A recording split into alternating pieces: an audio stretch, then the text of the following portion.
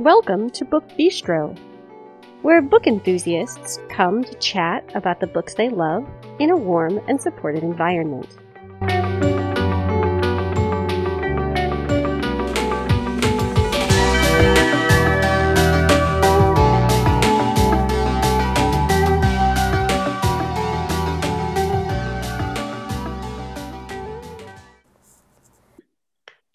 Today is Friday, April 1st, 2022.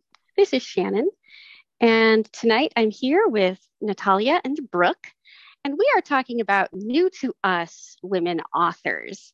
So some of these people have been writing for a while, and this is the first time we've picked up something they've done. So I'm going to start us off, followed by Brooke, and then Natalia. But of course, we have to have the housekeeping information before we talk about any fabulous books. You can find us on Twitter and on Facebook by searching Book Bistro Podcast. You can always post just on the Book Bistro timeline. Some of you have done that. I'm always so happy to see when you've published posts there. You can join our Facebook listener group where you can chat with us as well as with other podcast listeners. You can keep an eye on some of what we're reading. We usually update you each Wednesday with a look at our current reads. If you'd like to get a hold of us and social media is not really your thing, you can email us. That address is thebookbistropodcast@gmail.com. So my first pick tonight is a young adult science fiction romance. This is Goddess in the Machine. Goddess in the Machine, Book 1 by Laura Beth Johnson. If you're looking this up, her name is Laura, Lora, as opposed to Laura. So this is the story of Andra. And in 2102, Andra was put into a cryogenic sleep for a trip across the galaxy. She was supposed to wake up 100 years later when the spaceship that she and another group of colonists were on would reach the planet that they were hoping to colonize. But something went wrong, and it's now 1,000 years later. So it is now like 3103. And Andra has just woken up, and she finds herself in the middle of this place where people do not know anything about technology. What they think is that technology is magic, and people who know how to use technology must be goddesses. And so they have been waiting for a goddess to arrive to save their planet. And they decide that Andra must be this goddess. Now, she is not a goddess. She's just like a normal 17-year-old girl from Earth who was asleep for a really long time. But if she does not agree to sort of play the part of this hoped-for goddess, then she is likely to be killed. So she has to convince these people that she is indeed a deity. She is joined in this endeavor by a young man who has a lot of secrets. He is hoping to overthrow the current ruler and take what he believes to be his rightful place on the throne. And he thinks if he can have a goddess on his side, then his rule is, sure to be fantastic. There's a lot that goes on here between Andra and Jade, who is the princeling, I guess we'll call him. A lot of intrigue, kind of a slow burn romance. You're never really sure who to trust because so many people are out for their own ends here. This is the first book in a duology. The second book is Devil in the Device, and it is out as well. So I do plan to read it really soon. It's super interesting to me, like the technology that we kind of take for granted here. Like these people have no idea, how it works, what it is. And so it must be magic, like some kind of miracle brought about by the divine. And so it kind of makes me curious, like what happens to technology in the years between like 2103 and 3103. Where did all the technology go? I don't know, but I kind of want to find out. So this is Goddess in the Machine. Goddess in the Machine, book 1 by Laura Beth Johnson. So my first book tonight is The Little Grave, Detective Amanda Steele, book 1 by Carolyn Arnold. So our main character's name is Amanda, and she's a bit of a mess. She, about 5 years prior, she lost her husband and young daughter, as well as her unborn child, and is no longer able to have children. There was a car accident, and she has kind of just been going along, trying to live day to day. She's drinking a lot. She's taking some pain medications that she does not need. And she also has one-night stands. Like she doesn't want any lasting relationships because in her mind, you're always going to lose whoever you fall in love with. Like she doesn't believe that she's ever going to be able to fall in love again. So she's called out to the scene of a murder, and it's the body of a man has been found at a motel. And when she gets there, she finds out that it is the drunk driver who killed her family. He was just released from prison 3 days prior, and now he's been found dead. So obviously, like, she wants to know, like, inside, you kind of get like an insight into how she's feeling. So you really, really feel her grief. She is determined that she wants to find out what happened because she wants to know everything that's been going on in this guy's life and like how he ended up dead. At first, it looks like it could have been a suicide, but we quickly find out that it was a murder. And so she asks, she pretty much like bothers her supervisor until she is able to like continue being being involved in the investigation. Because as you could probably guess, being involved in an investigation where you yourself could be considered a suspect is probably not the greatest idea. But he does agree. No. He does agree, and he tells her that as long as she can get her alibi, then she is welcome to work. But he's going to partner her with somebody. His name is Trent. He's a rookie detective, and he's going to kind of be the lead on paper anyway of this investigation. So as her and Trent are investigating, they find some evidence that leads them to some cold cases from 5 years prior. I really, really thought it was interesting, like just learning about the whole, like how Amanda is dealing with her grief. And like also, I thought the interactions between her and her alibi were pretty funny because when she has these one night stands, her whole rule is they don't exchange names and they don't want to ever see each other again. But she happens to know this guy because, well, she doesn't know his name, but she knows where to find him because she's seen him in this local bar that she hangs out at prior. And so she knows that she can find him. But like at first, she doesn't tell him that she's a detective and why she needs him to be her alibi. So he just kind of blows her off, and it's kind of funny to see how they interact. But as the series goes on, I find the books get even better. So this is The Little Grave, Detective Amanda Steele, book 1, and it's by Carolyn Arnold. I will have to check this out. I really like it. It was so good.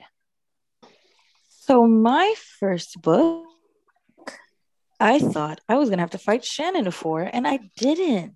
Yes. This is awesome. Urban fantasy, what we really like in this Yes. podcast, that we Woohoo! barely see this good anymore because it was very popular.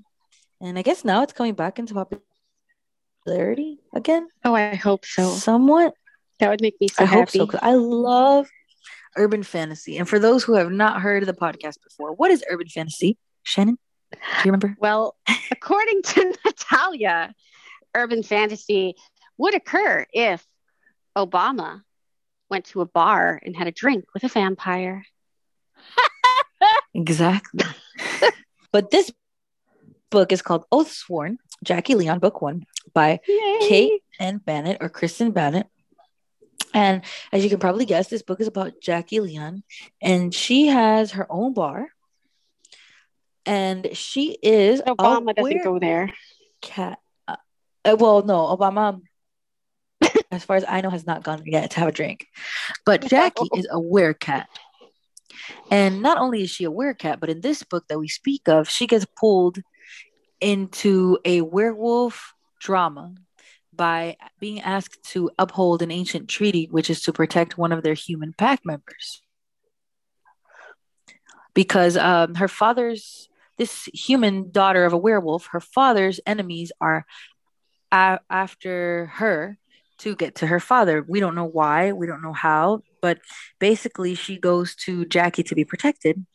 And based on the law of werecats, she has to defend her until her final breath because she gave her word.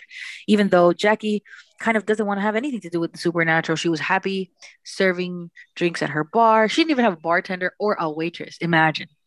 She didn't even have a driveway to her house. Just I mean, her. that's how solitary this woman is. Something happened to her when she turned into a werecat in her late 20s that we don't know. And so she's kind of been, very to herself until then, and until she's asked to join this fight. And since she is Jackie Leon and she gave her word to protect this child, nothing is going to stop her from honoring it. So this is Oathsworn, Jackie Leon, book 1, and it is great. It is not your typical first book where, it's world building. It is world building, but you're not bored at all. You just go right in with both feet and you don't want to stop, right, Shannon? This series swept through the podcast because Kristen read it, then Mika read it, then I read it, and Natalia and Georgina and Christine and Brooke. The twins have not read it. Not yet. I told Sarah that I really wanted her to read it. I am not a binger of series in general, but I read so many of these books in a row. And that is not usually how I read. All right. So my next pick is My Fine Fellow by Jenica Cohen. This is a gender swapped My Fair Lady retelling. And everything about this book is magic and fun. So this is set in an alternate 1830s England. And in this world, there are these people known as culinarians. And they are usually aristocratic women who decide for one reason or another that they want to learn to cook. And not only just learn to cook in a basic way, but really understand the science of cooking and flavors and why certain things work well together and why certain things don't. So there are 2 young women that we follow, and they are Penelope and Helena. And Helena is the top of her class. She is pretty sure that she's just destined for everything great. She wants to be a royal chef someday. She just thinks that if people know how good she cooks, then she'll be just set. Penelope is Helena's friend, and she is less privileged than Helena. Her parents are in an interracial marriage, and this causes society to kind of look less favorably on Penelope than they otherwise might, unfortunately. She is half Filipina and half British. And a lot of nasty, closed-minded people don't like this. But she is determined to show the world that European food is not the only thing out there. She wants to bring like other recipes to Britain. So these two girls meet a street vendor one day, and his name is Elijah. And they realize that with their help, he can elevate himself beyond the kind of market stall that he normally is working in and maybe become like a gentleman chef. If they can convince people that he's like just a gentleman who is of the proper breeding and is just a really good cook, like this is a great thing. And this will be the perfect project, Helena thinks, to show not only how good a culinarian she is, but how much she has like to offer to the world at large.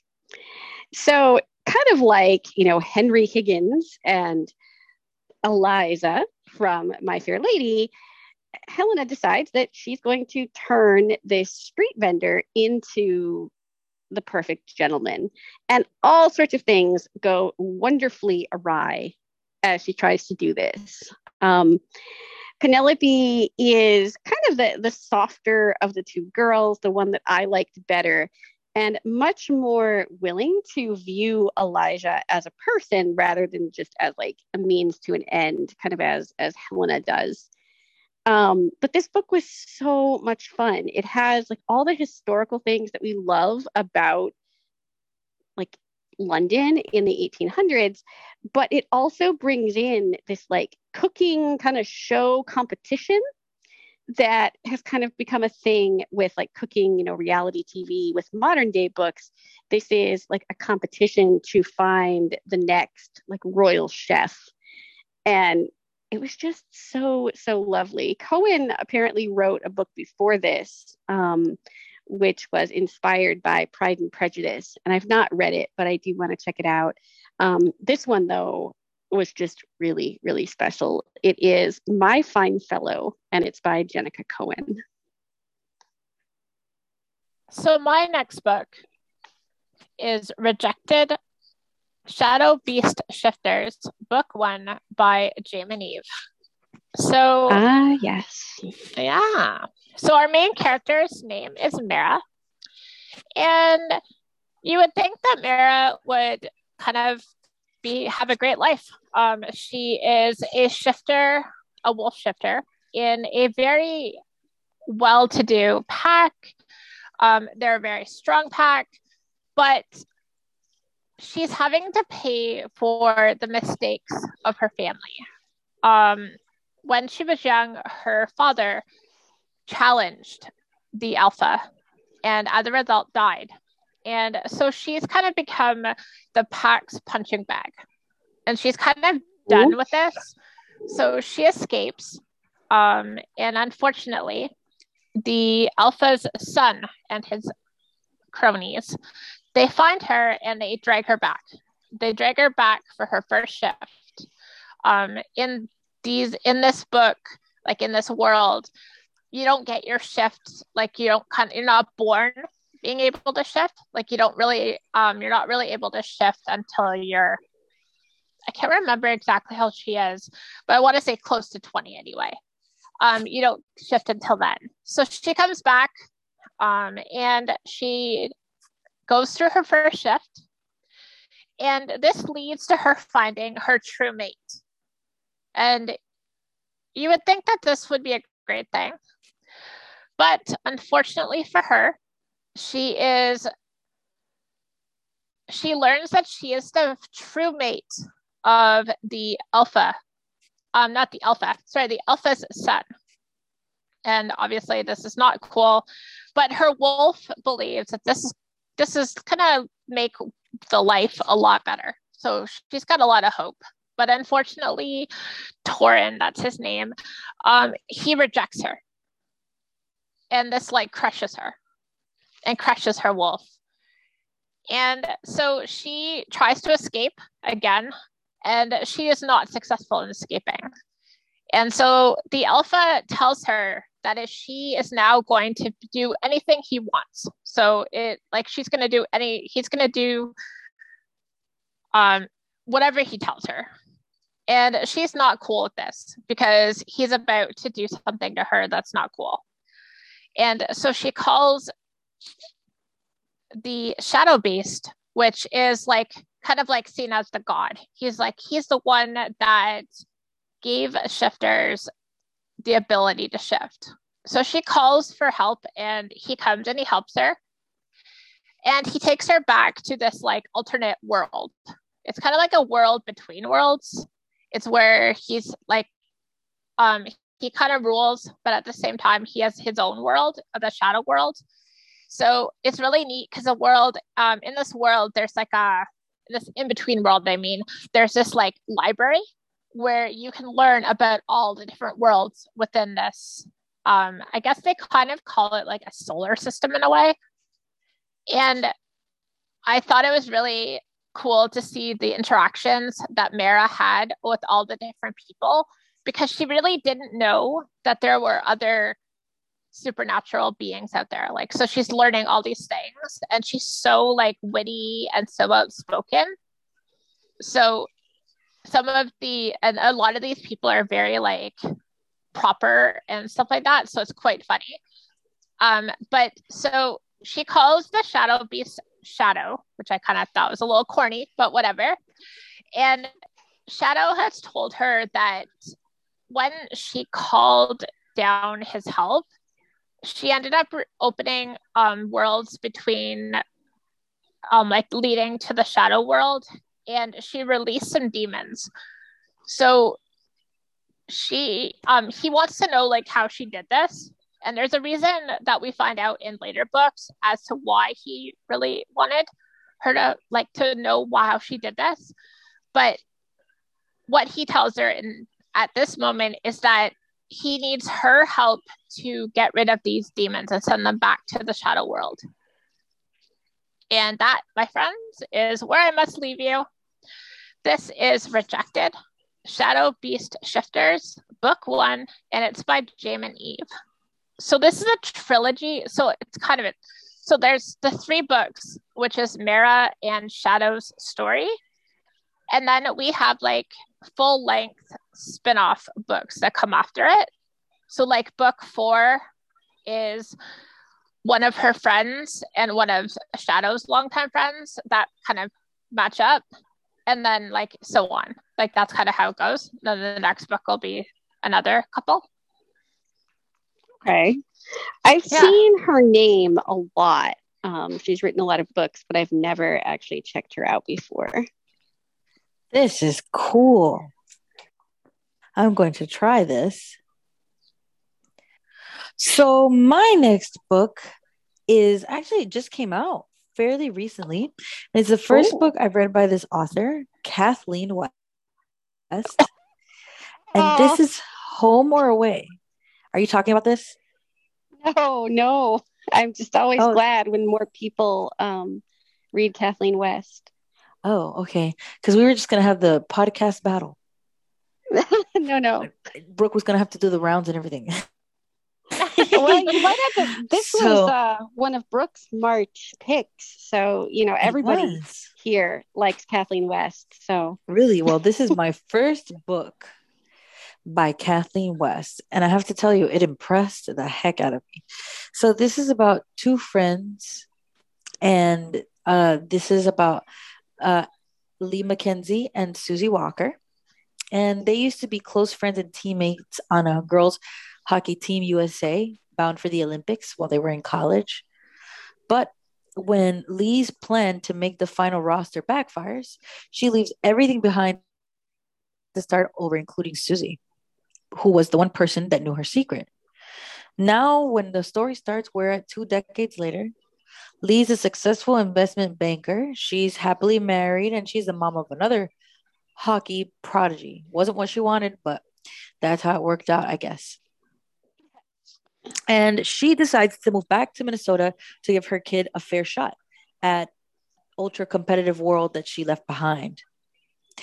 And the move puts her right next to Susie in her orbit, because Susie is very much entrenched still in the hockey world. And it's a daily reminder of how Lee watched in the sidelines while all her teammates went on to Olympic glory.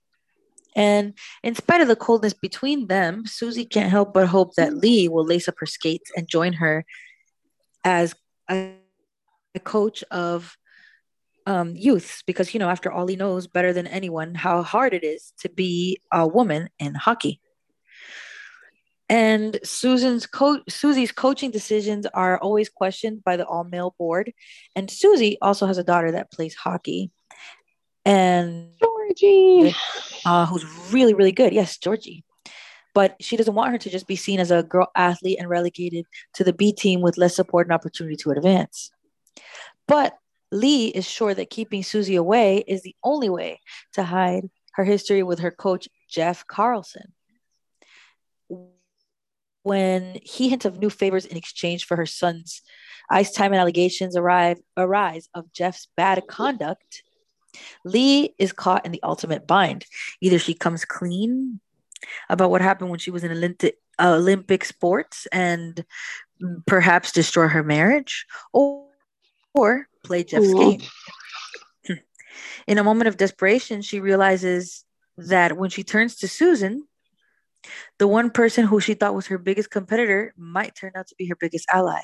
I have to tell you, this book really inspired me because everything that I expected was going to happen wasn't going to happen, or rather didn't happen.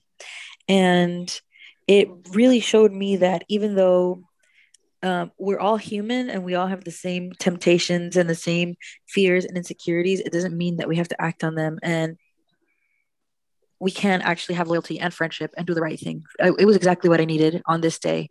So if you can, pick up Home or Away by Kathleen West, especially if you want to read about bonds of really good and realistic female friendship.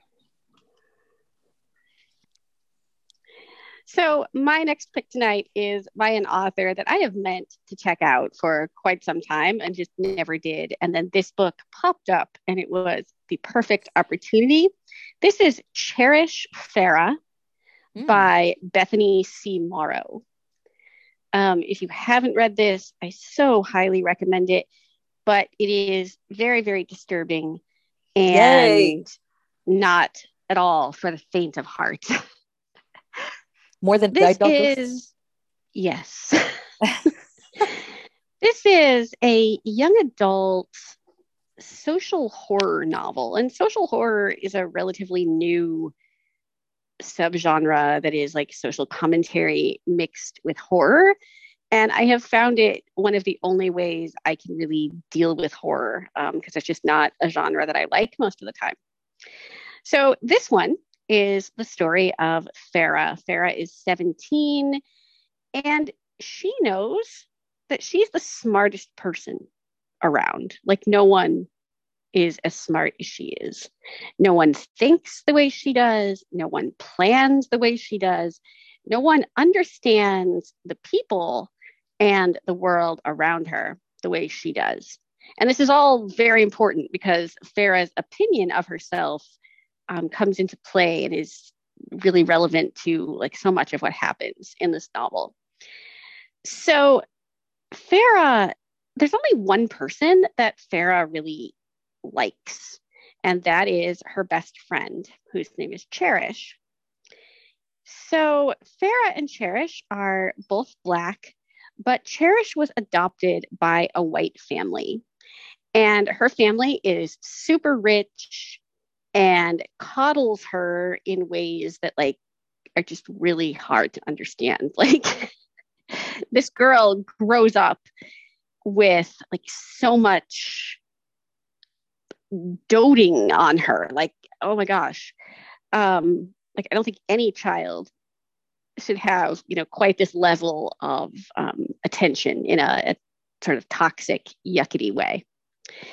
So Farah is kind of jealous of all of the good things that she thinks, Cherish has in her life. They live in a pretty well-to-do community. Farah's parents struggle more than Cherishes do, but they still, manage to belong to a country club and send Farah to a good school. But something happens and their home is being foreclosed on. And Farah is determined that she will not go and live in another area of town and have to change schools and say goodbye to everything that she loves about her relationship with Cherish. So she decides that she's going to move in with Cherish's family. And somehow, like, no one thinks this is strange at first. She just sort of does. And then all kinds of things start to happen. There are these strange illnesses that come and go kind of quickly, and no one can explain them. Yeah. There's this journal that seems to be keeping track of everything that's going on in the house. But, like, oh my God, who's writing in it? Maybe no one, maybe someone. And so you're kind of pulled into this web of, like, not really knowing what's going on in this house. Like, you don't know if someone is out to harm Farah, or is all of this stuff sort of orchestrated by Farah to harm someone else? And the way that this is resolved, like, really blew my mind. I was not expecting this to turn out the way it did. It's a very, very quick read, but super intense. There is some racist language here, and so definitely be aware of that as you pick this up. But it is Cherish Farah, and it's by Bethany C. Morrow. So my next pick is Extreme Exposure, I-Team Book 1 by Pamela Clare. So our main characters are Kara and Reese. So Kara is a single mom, and she is the member of the I-Team. So the I-Team is a group of reporters who, they're kind of like, everybody wants to be on the I-Team. And each of the reporters, like, has their specialty. So in each of the books of this series, you meet one of the reporters and you get to, like, learn about what they do. So Kara, she's more politics. So she's investigating a story. She got this, like, anonymous tip, and it turns out to be that she learns that there's a corporation that is doing some bad things to the environment. So she's investigating this. So our second character's name is Reese, and Reese is a senator. So Kara and Reese, they've seen each other at press conferences and other kind of work-related things. One day they have a chance encounter in a bar, and it's a hilarious, hilarious encounter. So her and her friends from the I-Team, they're out having margaritas, and she's had a few too many. And Reese kind of catches her eye and comes by, she's kind of interested to chat, whatever. And they get into this whole, like, hilarious conversation about oral sex. And it's, like, freaking hilarious. So a lot of times, like, you wouldn't really think of, like, a romantic suspense kind of involving a senator, or if it does, you would think it would be kind of boring. But Reese, he's a very level-headed guy. He really tries to follow all of the rules. So he was formerly a high school teacher. He taught U.S. government, and he was doing, like, a kind of like a class with his students about the importance of government participation and, like, getting out to vote and, like, participating. And so they kind of challenged him to run for senator. So that's kind of how he got into this whole position. And so he really tries to make sure that he does everything on the up and up. And so that way, when he goes back to teaching, then he can tell his students like about his experience, but also that he kind of followed the rules. Like he's not going to be any one of those politicians that's in the news. So him and Kara meet, and I thought it was really cool. Like he's a very good guy. She tries to get him to come in. Like he drives her home after the bar. Like he offers to drive her home. And he says to her, I would love to, but how about you ask me after you've had a few less margaritas? So I thought that was pretty cool because I find a lot of romantic suspense, like they just kind of jump into bed. But this book, you got to like watch their relationship evolve. And I love seeing the interactions between Connor and his mom, which is Kara's son, as well as between Connor and Reese. I really, really like how Claire has been able to, like, I think she's, as far as I understand, I think she's a journalist herself, or she was. So you can really see that she knows what she's talking about. And I also like how she kind of portrays her two characters, how they really get into, because like in a lot of first books of a series, you kind of get wrapped up in learning about the world, but in the way that Claire has kind of built her thing, you learn as like the characters develop, so you don't kind of feel bogged down. So this is Extreme Exposure, I-Team Book 1, and it's by Pamela Clare. And I've actually read all of the books in this series, as well as her Cobra Elites series. And I really, really like that how she handles a lot of really, really tough issues and tough topics. So my next book is The Book of Cold Cases by Simone St. James. And I don't know whose pick this was. Stacy. Was it my pick or Stacy? Yeah. I've never actually read Simone St. James until I read this book.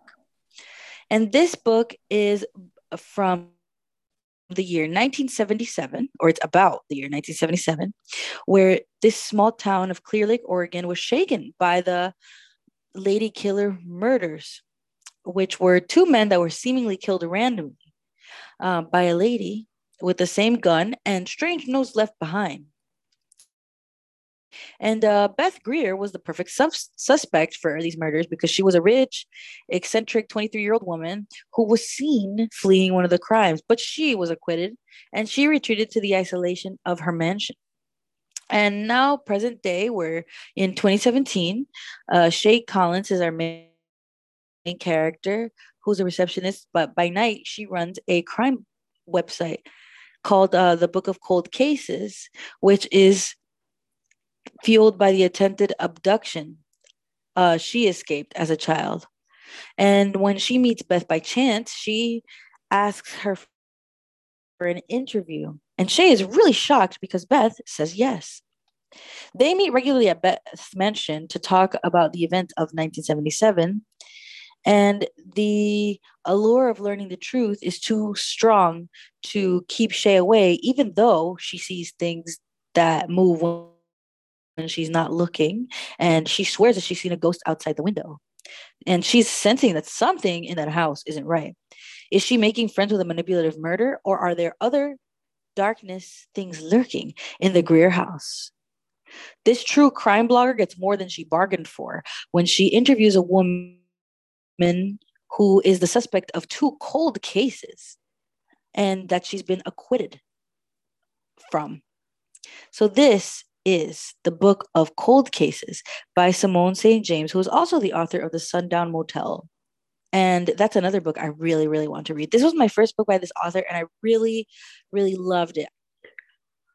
So my last pick tonight is the second novel by Maddie Sinha, and this is At Least You Have Your Health.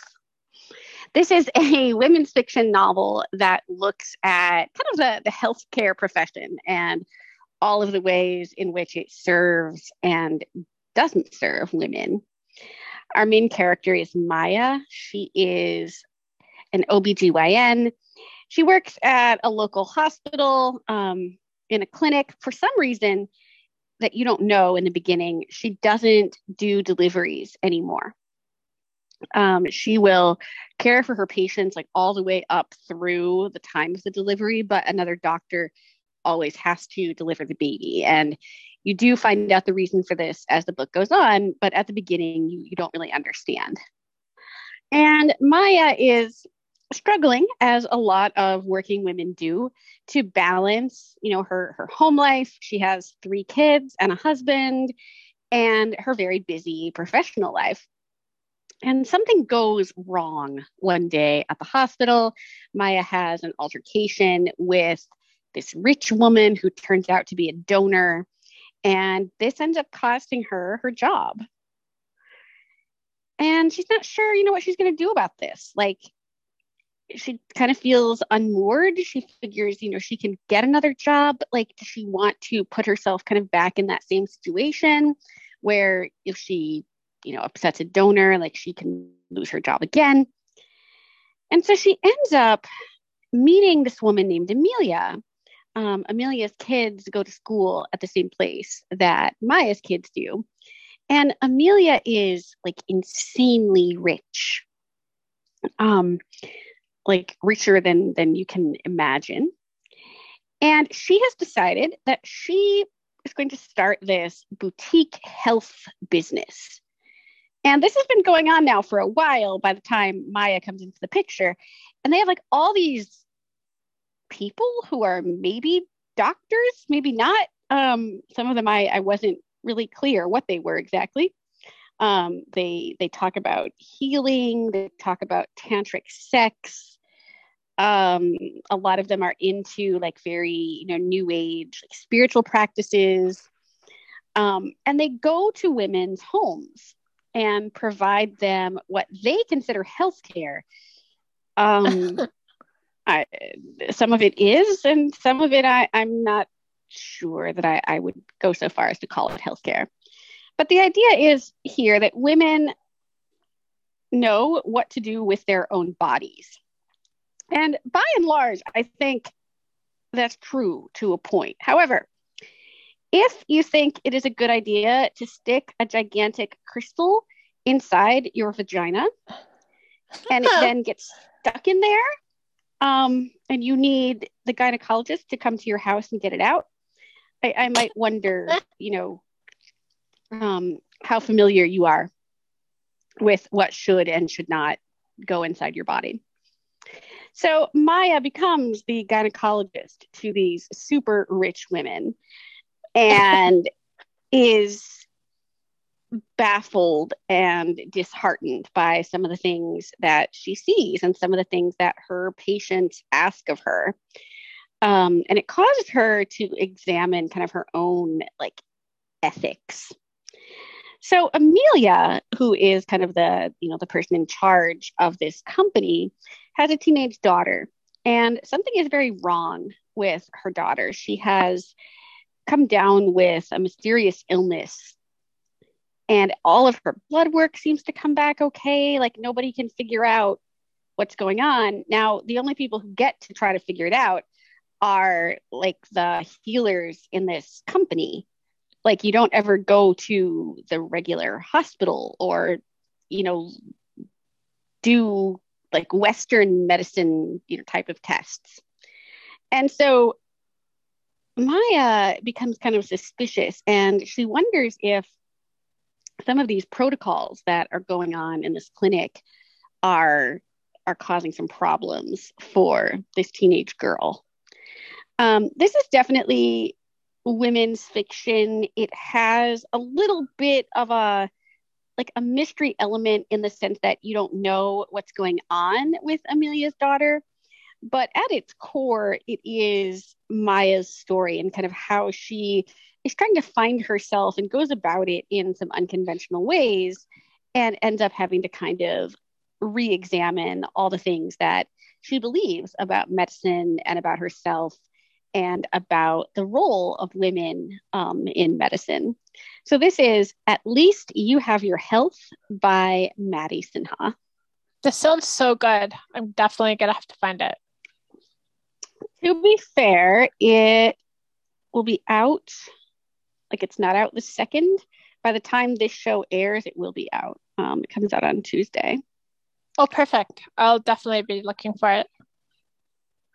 So my last book is Moon Touched, Zodiac Wolves, Book 1 by Elizabeth Briggs.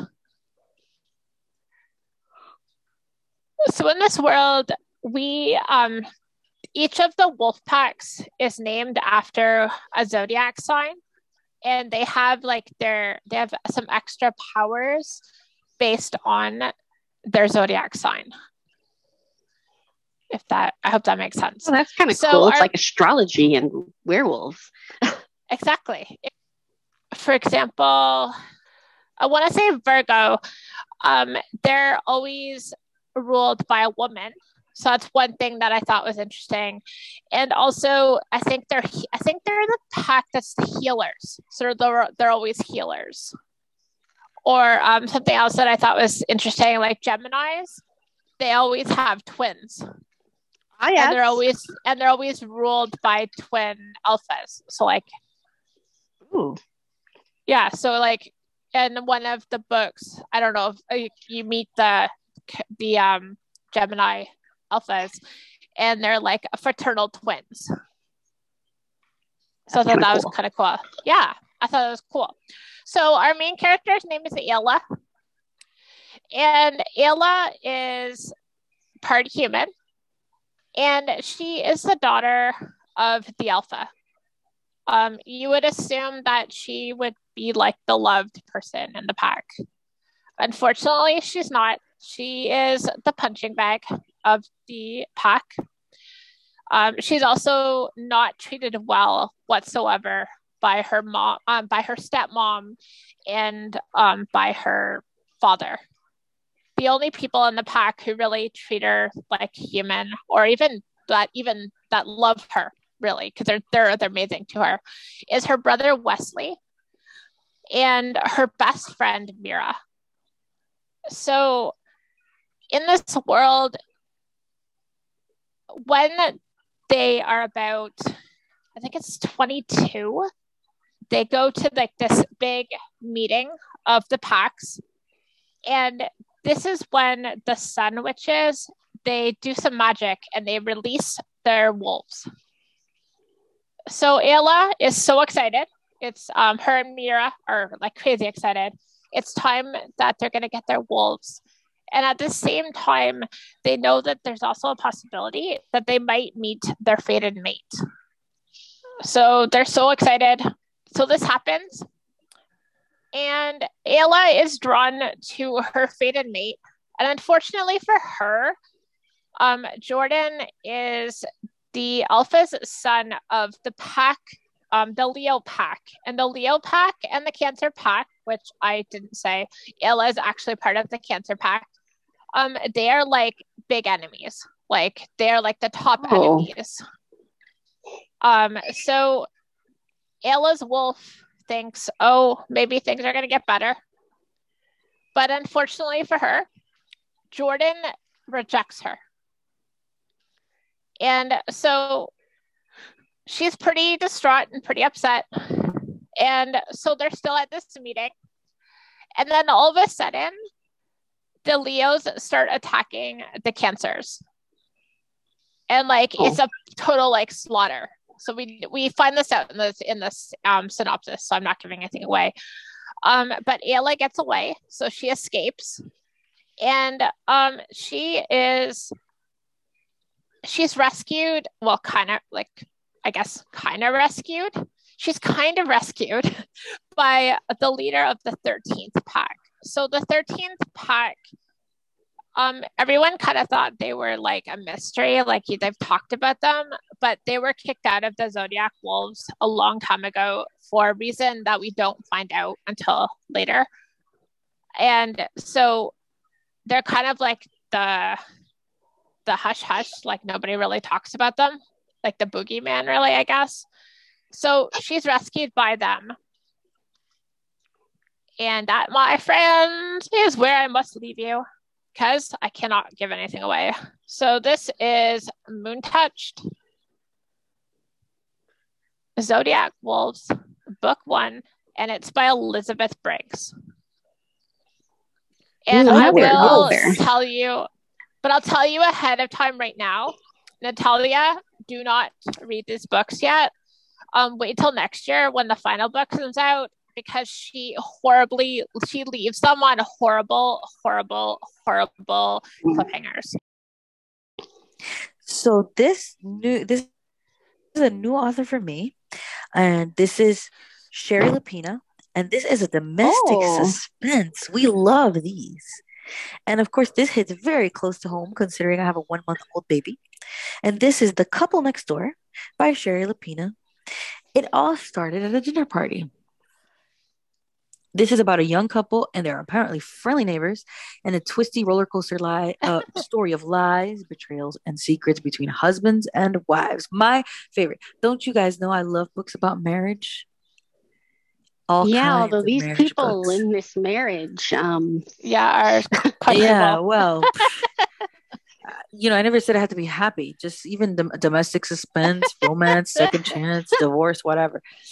So this is about Anne and Marco Conti, who seem to have it all: a loving relationship, a wonderful home, and their beautiful baby girl, Cora. But one night, when they are out to dinner at a party next door, a terrible crime is committed, and suspicion is basically on the parents from the beginning, except the truth is more complicated than that, as usually things are, right?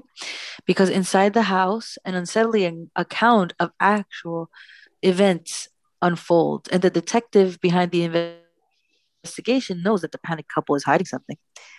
And both Anne and Marco soon discover that the other is keeping secrets, these secrets that they've kept for many years.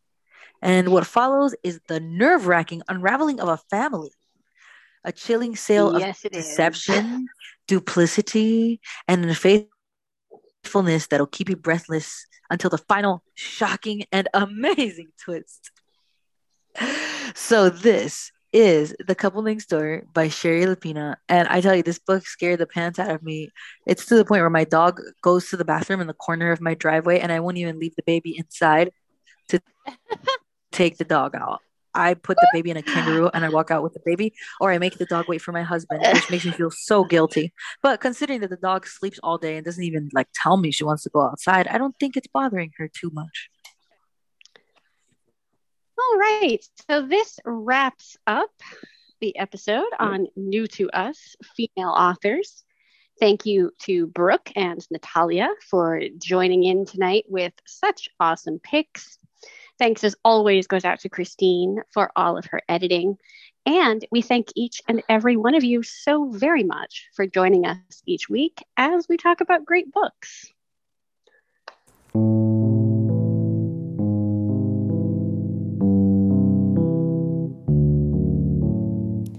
If you would like to leave us a rating or a review, you can do that on Apple Podcasts or any other platform that you use to access the show. Not only does it tell us what you think, but it also helps other people find us when they're looking for book-related podcasts. It kind of advances us in the Google algorithm. So I will be back next Tuesday morning with an author interview and, of course, the guide to new releases. And some number of us will be back on Friday with more bookish greatness. Take care, everybody.